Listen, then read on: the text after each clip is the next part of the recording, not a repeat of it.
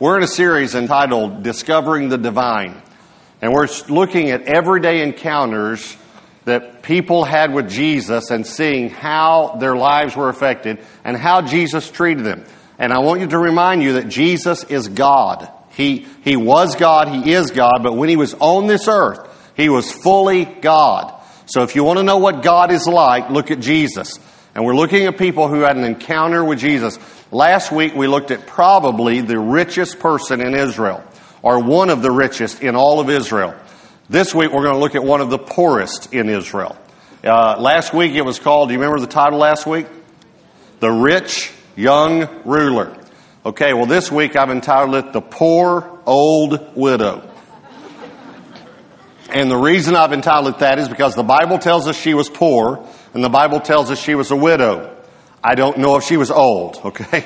But in my mind, she's old. She has on a black dress, she has on black hose, black shoes, and a black veil over her face. She's a widow, okay? And she stoops over like that. So, Mark chapter 12, verse 41.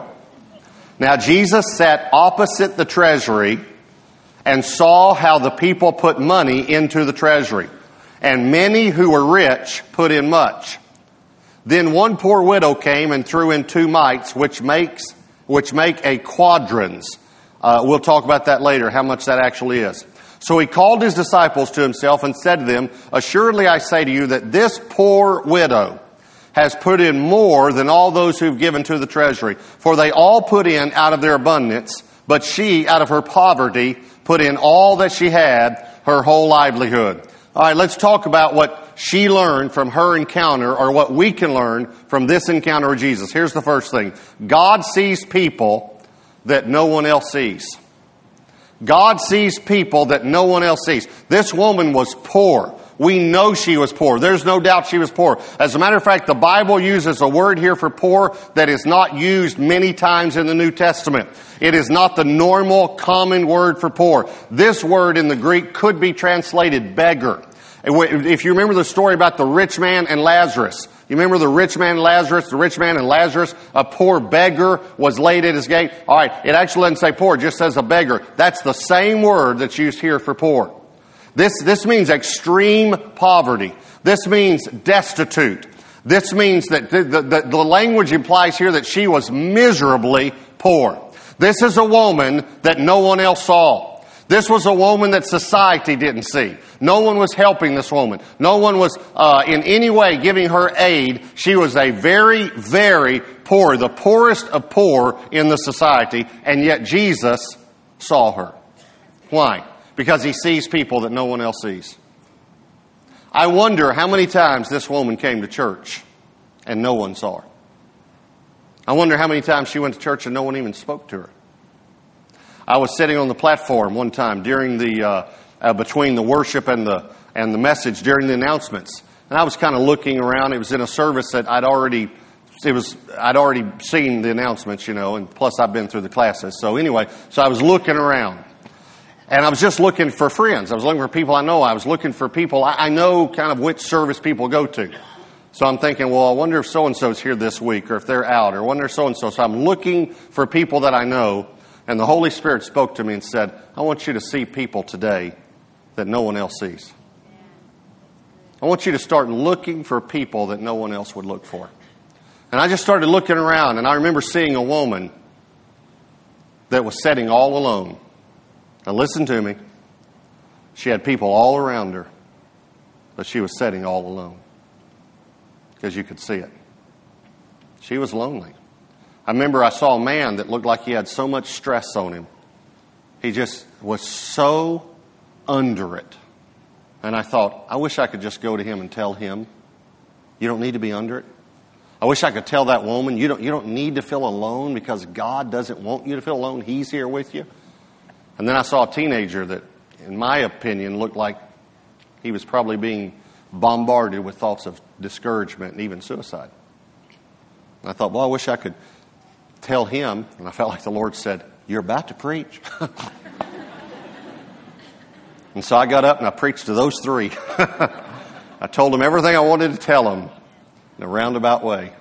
And I watched their countenance change. You understand? God is this way. Here's what the Lord spoke to me that day. He said, I see people every week like that. Every week. I wonder how many times this woman went to church and no one spoke to her. Please listen to me.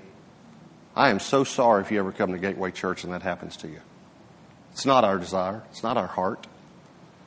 If you're here and you feel like no one even sees me or knows that I'm alive, listen to me. God does. God does. Because He sees people that no one else sees. Here is a widow. Here's the poorest of the poor. And Jesus sees her. Let me show you some people that Jesus sees that no one else sees. Psalm 68 verse 5. A father of the fatherless, a defender of widows is God in His holy habitation. Exodus 22 will tell you what God thinks about how we treat orphans and widows. Exodus 22 verse 22, you shall not afflict any widow or fatherless child if you afflict them in any way. I want you to notice the language here, how God uses these all-inclusive terms. If you afflict them in any way and they cry at all to me, I will surely hear their cry, and my wrath will become hot, and I will hurt you a little bit. I will kill you with the sword. Your wives shall be widows, and your children fatherless. That's pretty strong, isn't it? Why? Because He sees people no one else sees. James 1:27, pure and undefiled religion. Religion, by the way, the word religion here is good. We've turned it into a bad word. It means service to God. Pure and undefiled service before God. And the Father is this, to visit orphans and widows in their trouble, and to keep oneself unspotted from the world. God has always been for the underdog. You ever notice this? Just read the Scripture. It would be a good thing for you during this sermon series to read Matthew, Mark, and Luke, the three Gospels that I'm preaching from. Three of the four. You read John too, but I'm preaching mainly from those three. Just read the Gospels. I've been reading them and reading them and reading them through this series. And what I keep seeing is that God sees people that no one else sees, and He stops for people that no one else would stop for. He's ministering to just regular people.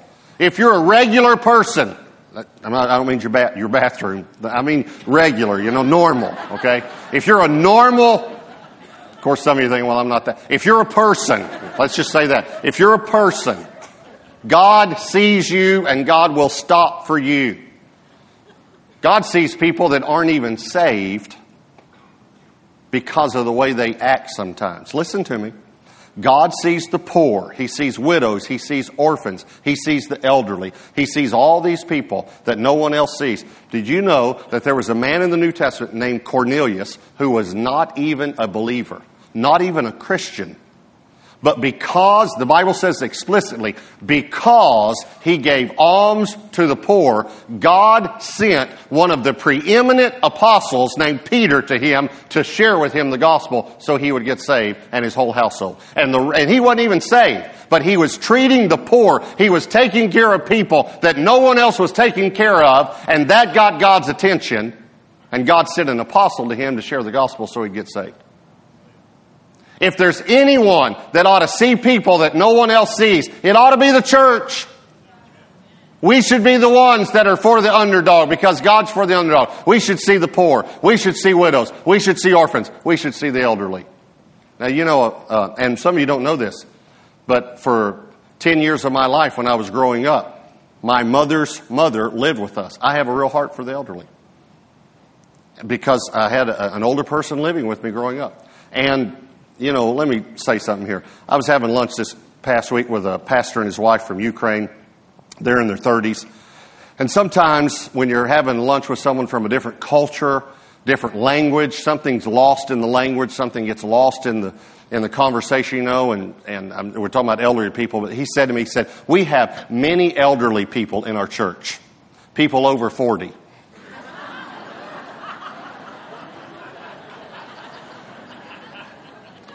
I said to him, those are not elderly people. We are not elderly. And then later his wife, she was trying to compliment me as well. They listened to my messages on the internet. And so she's trying to compliment me, but she said, Pastor Robert, we just want you to know that we are very fed up with your teachings. I said, join the crowd. We should see people that no one else sees. A little over a year ago, I think last spring, a year and a half almost, we helped some families adopt some children from Russia, some orphans from Russia. And they sent me a card a while back. One of the families adopted 4 little girls, and they sent me a card saying thank you for the help that the church gave. Thank you for helping us find a family. Thank you for caring about me. The smallest one, wrote this. Thank you for paying money for me. Thank you for paying money for me. We should be doing that. That's what God's about. God is about seeing people that no one else sees. I want you to know that. If you're here today, and you don't think anyone sees you, I'm telling you, God sees you. Here's the second thing. God sees actions that no one else sees. God sees actions that no one else sees. He saw this woman give this offering. He was watching people give that day. And here's the amazing thing. It says he sat. He sat opposite the treasury. In other words, there were these offering boxes. There was the outer court, and they were in the outer court. And people would come out from meeting in the temple, and when they go through the outer court, same as we have offering boxes at the door, after the service, they would give their offerings. And Jesus pulls up a chair and sits down and watches people give. Now, I want you to remember something. Jesus is the same yesterday, today, and forever. You think he still watches people give? Well, if he did it then, he does it now. And he's sitting there watching people give. And he sees actions no one else sees. He sees the actions of this widow who gives a lot, who has a little. He sees the actions of these rich people who had a lot, but they gave a little. And I'm going to tell you in a minute, you think, no, the Bible says they gave much. I'm going to tell you, you kind of need to understand the language here to figure out how much was that they gave. So he's sitting there and he's watching these people give. Okay, let me explain to you about how much these rich people gave. There is a word here that's used for this money. It says they gave money. The word is kaukas in the Greek. And it literally means brass pennies. Brass pennies. It's only in the New Testament 5 times. Let me show you another time it's in the New Testament. Matthew 10:9 says, provide neither gold nor silver nor brass in your purses. That word is kaukas, brass pennies. In other words, when he sent the disciples out, he said, don't take gold coins, which would be worth a lot, or silver coins, which are still worth a lot, or even the brass pennies. It was a penny. It was a penny that the smallest coin that they recognized, the Romans recognized, was the denarius. This kaukas, this brass coin, which made up a quadrant, was 1/10 of a denarius. So it took 10 of these pennies that the Jews had to make up 1 penny that the Romans had. All right? And that's because obviously they were in servitude. So they were very, very poor. And he said, when you go out preaching, don't take any gold coins, silver coins, or even the brass pennies that you carry around. You don't even need those. I'm going to provide for you. All right? But that's the other time, one of the other times. 5 times this word. Let me show you where the word is. Just keep your Bible at Mark 12. Look at verse 41. Now Jesus sat opposite the treasury and saw how the people put money, brass pennies, into the treasury. And many who were rich put in much. Then one poor widow came and threw in 2 mites, which make up a quadrans. All right, now let me explain to you what a quadrans is. If you had to guess the number that quadrans would represent, what number would you guess? Quad. 4. Uno, dos, tres, cuatro, right? Okay. A quadrans is 1/4 of a penny. 1/4 of a brass penny, not a denarius. A brass penny is 1/10 of a denarius, okay? So 1/4, she gave 2 mites, which makes up a quadrans, which is 1/4 of a penny, okay? She gave 1/4 of a penny. Now, here's the other word that is used in some versions. Old King James uses this word, a farthing. They don't use the word quadrans, they use the word farthing. A farthing comes from the word which means fourthing. A fourthing. This brass penny that the Jews had a cross on it, and is made out of brass so you could break it. And they would break it into 4 pieces, and a fourth piece was called a farthing, a fourthing, or a quadrant. All right? So she gave a fourth of a penny. That's what she gave. By the way, remember, a denarius was a day's wage. A denarius was 10 pennies. And the average worker that worked, a laborer that worked hard in the field, the average labor worker got a denarius a day, 10 pennies a day. That was the average wage. This widow, her daily wage was 1/4 of a penny, and a daily wage was 10 pennies. Her average wage was 1/40th of every other person's daily wage. That's how poor she was. Okay? Now, let's talk about the rich for a minute. It says the rich were putting in much. Okay? Many rich people were putting in much. Many rich people were putting in much. Okay, here's the thing I want you to understand. First of all, the word much there is the same word that's translated before many. Many. So many rich people were putting in many. But what were they putting in many of? Caucus, which means brass pennies. Are you catching it? That's the word that's used here. He said he was watching how they were putting in money, how they were putting caucus, brass pennies into the plate, into the offering container. So here's something I want you to understand. This is what got Jesus so upset that day. He got upset because this widow put in all she had, and the rich people were walking by putting in pennies. Now listen to me. You say, yeah, but they were putting in many. Yeah, many pennies. Many pennies. That's what they were putting in. That's what got him so upset. They're going along just putting in pennies in the plate, and they've got gold and they've got silver. Instead, they're putting in brass pennies. And the widow comes along and she puts in her livelihood. That's what he said, her whole livelihood. What that meant was 1 day's wage. In other words, she would not eat that day if someone didn't invite her home for dinner. I used to preach in small churches. You know, what's amazing is that, you know that I used to preach in crusades and things, but I used to preach in little churches. Little churches. Country churches. We didn't stay in hotels. My wife and I, when we first started traveling, we stayed in someone's home. We stayed in farmhouses. We stayed one time in a barn that they put bunk beds in. A barn. I'm telling the truth. We didn't go out to eat. We'd go to these country churches. You always went over to someone's house for dinner. Always. I remember one time we go over to this lady's house for dinner. There are no screens in the windows. There are chickens in the windows. 2 great big dogs. When we walk in the house, 2 big dogs just walking all around the house. These big hairy dogs walk, not outside. They should have been outside. They're in the house walking around, you know. Chickens in the window. I reached for a piece of raisin bread. All the raisins flew off. I know I shouldn't have done this, but I said, ma'am, are these plates clean? She said, clean as soap and water can get them.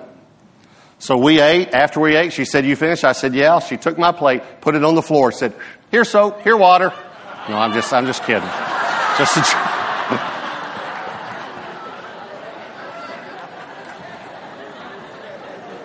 Just a joke. If this woman didn't get invited over for lunch, she wasn't going to eat anything that day. Jesus is sitting there watching this woman give everything she's got, and the rich people putting pennies in the offering. Would that not get you upset? Do you understand where this offering went? It went for the upkeep of the temple, but I want you to understand what the Bible tells us about the temple. The temple is not a building, it's people. And those people are the bride of Christ. Jesus is watching rich people giving pennies to his bride. He gets upset. Let me show you a scripture. See, Jesus is not looking at how much you give. I think he's looking at how much you have to give. This is why the Bible talks about percentage giving. So everyone can give. 1 Corinthians 16:2, and I'm reading it in the Living Bible because I like it. I just think it's easier to understand. On every Lord's Day. Now, we probably missed that. How many Lord's Days should we do this? on every Lord's Day, each of you, are you an each? Each of you should put aside something from what you have earned during the week and use it for the offering. The amount depends on how much the Lord has helped you earn. Is that good?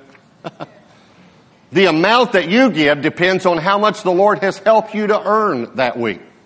I'm telling you, the more money you make, sometimes the harder it is to give. I remember when I didn't make very much at all, I gave, God spoke to me, most of you know, 20%. Years ago, I started giving 20%. I can remember when I began to prosper and do better, writing out that 20% check and thinking, this is a lot of money. And all of a sudden, it starts tugging at your heart. And Jesus is sitting there watching how people gave. God sees people that no one else sees, and God sees actions that no one else sees. Can I tell you something? God sees how much you give. I don't know if that's good or bad for you, but He sees. He sees when you do the right thing at the office. He sees when you do the right thing in your marriage. He sees when you volunteer around the church. He sees. And He rewards. That's the great thing. Hebrews tells us that God not only sees, He is a rewarder. He is a rewarder. Do you understand that Jesus stopped everything, called His disciples over, and said, "Did you see? Do you see what this woman gave?" And you got to understand, this is the last week of Jesus' life. He's very famous by now. Everybody knows He raises the dead. He heals lepers. He heals blind people. Everybody knows that when He goes to church, people don't say, "Who is that?" They know who it is. And all of a sudden Jesus says, "Hold it. Hold it. I just want everyone here to know something. This woman right here gave more than all the rest of you." Why? Why? Because He sees actions that no one else sees. Here's the third thing. He sees attitudes that no one else sees. He sees attitudes that no one else sees. Mark 12, verse 41. Now Jesus sat opposite the treasury and saw how, this is a very important word, saw how the people put money into the treasury.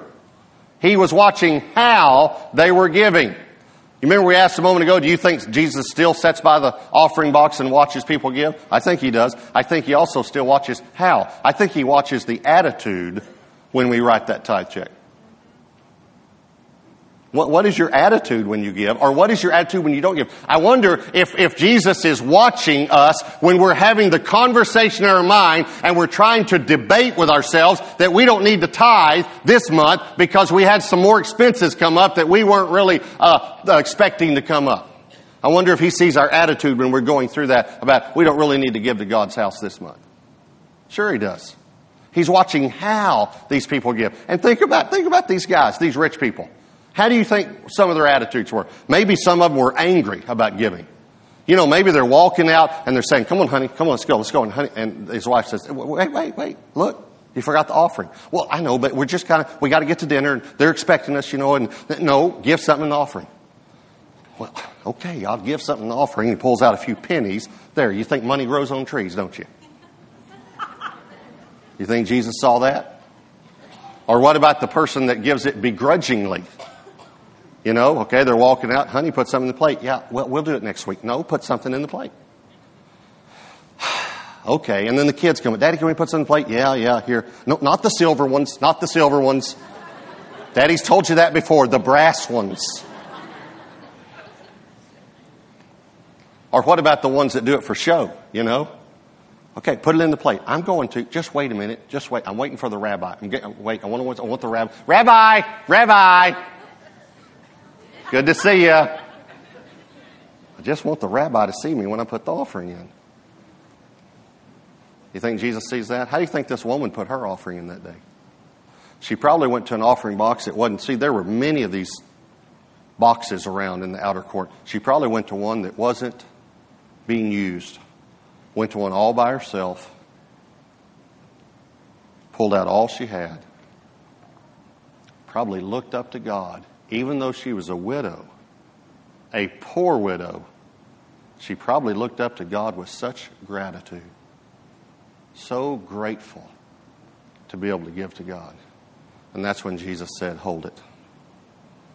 I'm going to have to talk about this for a minute. Why? Because he sees attitudes that no one else sees. Let me show you what happened right before this, all right? This is in Mark and Luke. It's not in Matthew. Both of them record this happening right before. He's talking and he's teaching his disciples. Look what he says in verse 38. Then he said to them in his teaching, "Beware of the scribes who desire to go around in long robes." Watch how they want to draw attention to themselves through this whole thing. "Love greetings in the marketplaces, the best seats in the synagogues, and the best places at feasts, who devour widows' houses, and for a pretense make long prayers. These will receive greater condemnation." Everything he said there had to do with drawing attention to themselves, except devouring widows' houses. All of a sudden he hits it. There are two things, if you want to look through and read Matthew, Mark, and Luke, there are two things that got Jesus very, very upset everywhere he went. Pride and greed. And he kept seeing these over and over in the Pharisees. They want people to see them. They want to be noticed. Everything they do is for a show. But not only that, they're extremely selfish and greedy people. What these scribes were doing was they were going to these widows who were very, very poor, and they were convincing them to sign over their inheritance, even their houses, to the church and come work at the church for 1/4 of a penny a day. And they convinced them this is how that they would show their service to God. And Jesus said, the people you should be helping, you're actually stealing from. As a church, you ought to be helping them. Instead, you're trying to get them, you're stealing, and you go in under the name of God and take these, you devour these widows' houses, you take these houses from them. The last thing they have on this earth. He got very upset because he sees attitudes. Now, here's the last thing I want to tell you about this story that maybe you don't know. This happened the last week of Jesus' life.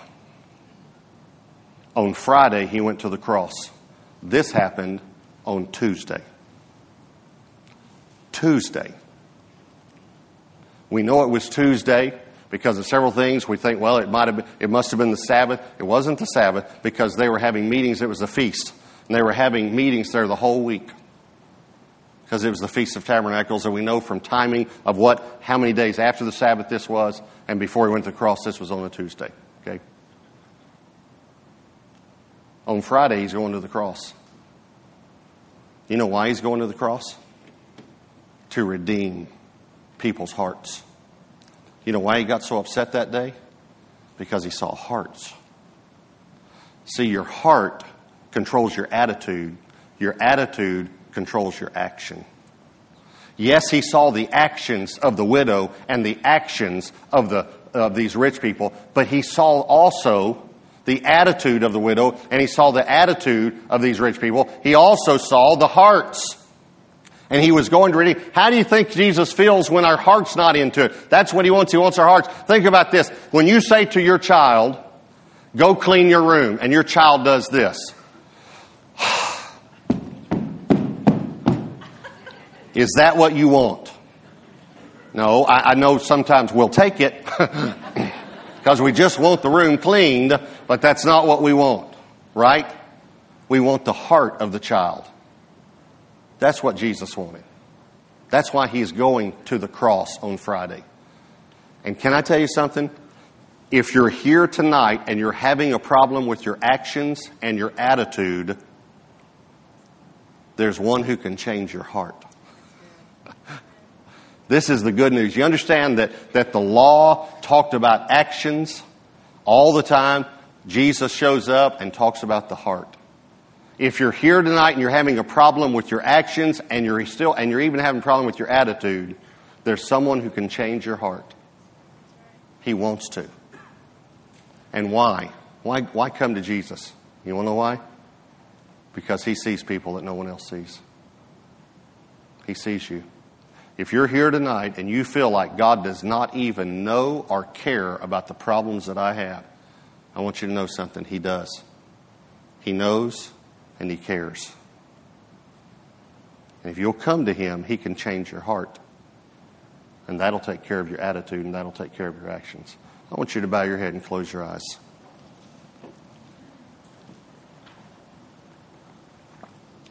Maybe you're here tonight and you say, well, I've come to Jesus. I'm a believer. I've given my life to Him. I'm still having a problem, though, with my attitude, and I'm still having a problem with my actions. You got to keep coming. You keep coming to Jesus. Every morning, during the day when you need Him, you come to Jesus. But maybe you're here today, and maybe you're even a teenager, and you might even be in a Christian home. And you say, well, I believe in Jesus, but I've never really given Him my life. You need to give Him control of your life. Maybe you're here tonight and you're away from God. Maybe you gave Him your life at one time, but you've kind of taken it back. You need to give Him back your life. At the end of this service, we're going to have leaders, men and women who love the Lord and love people here at the altar, at the front part of the church.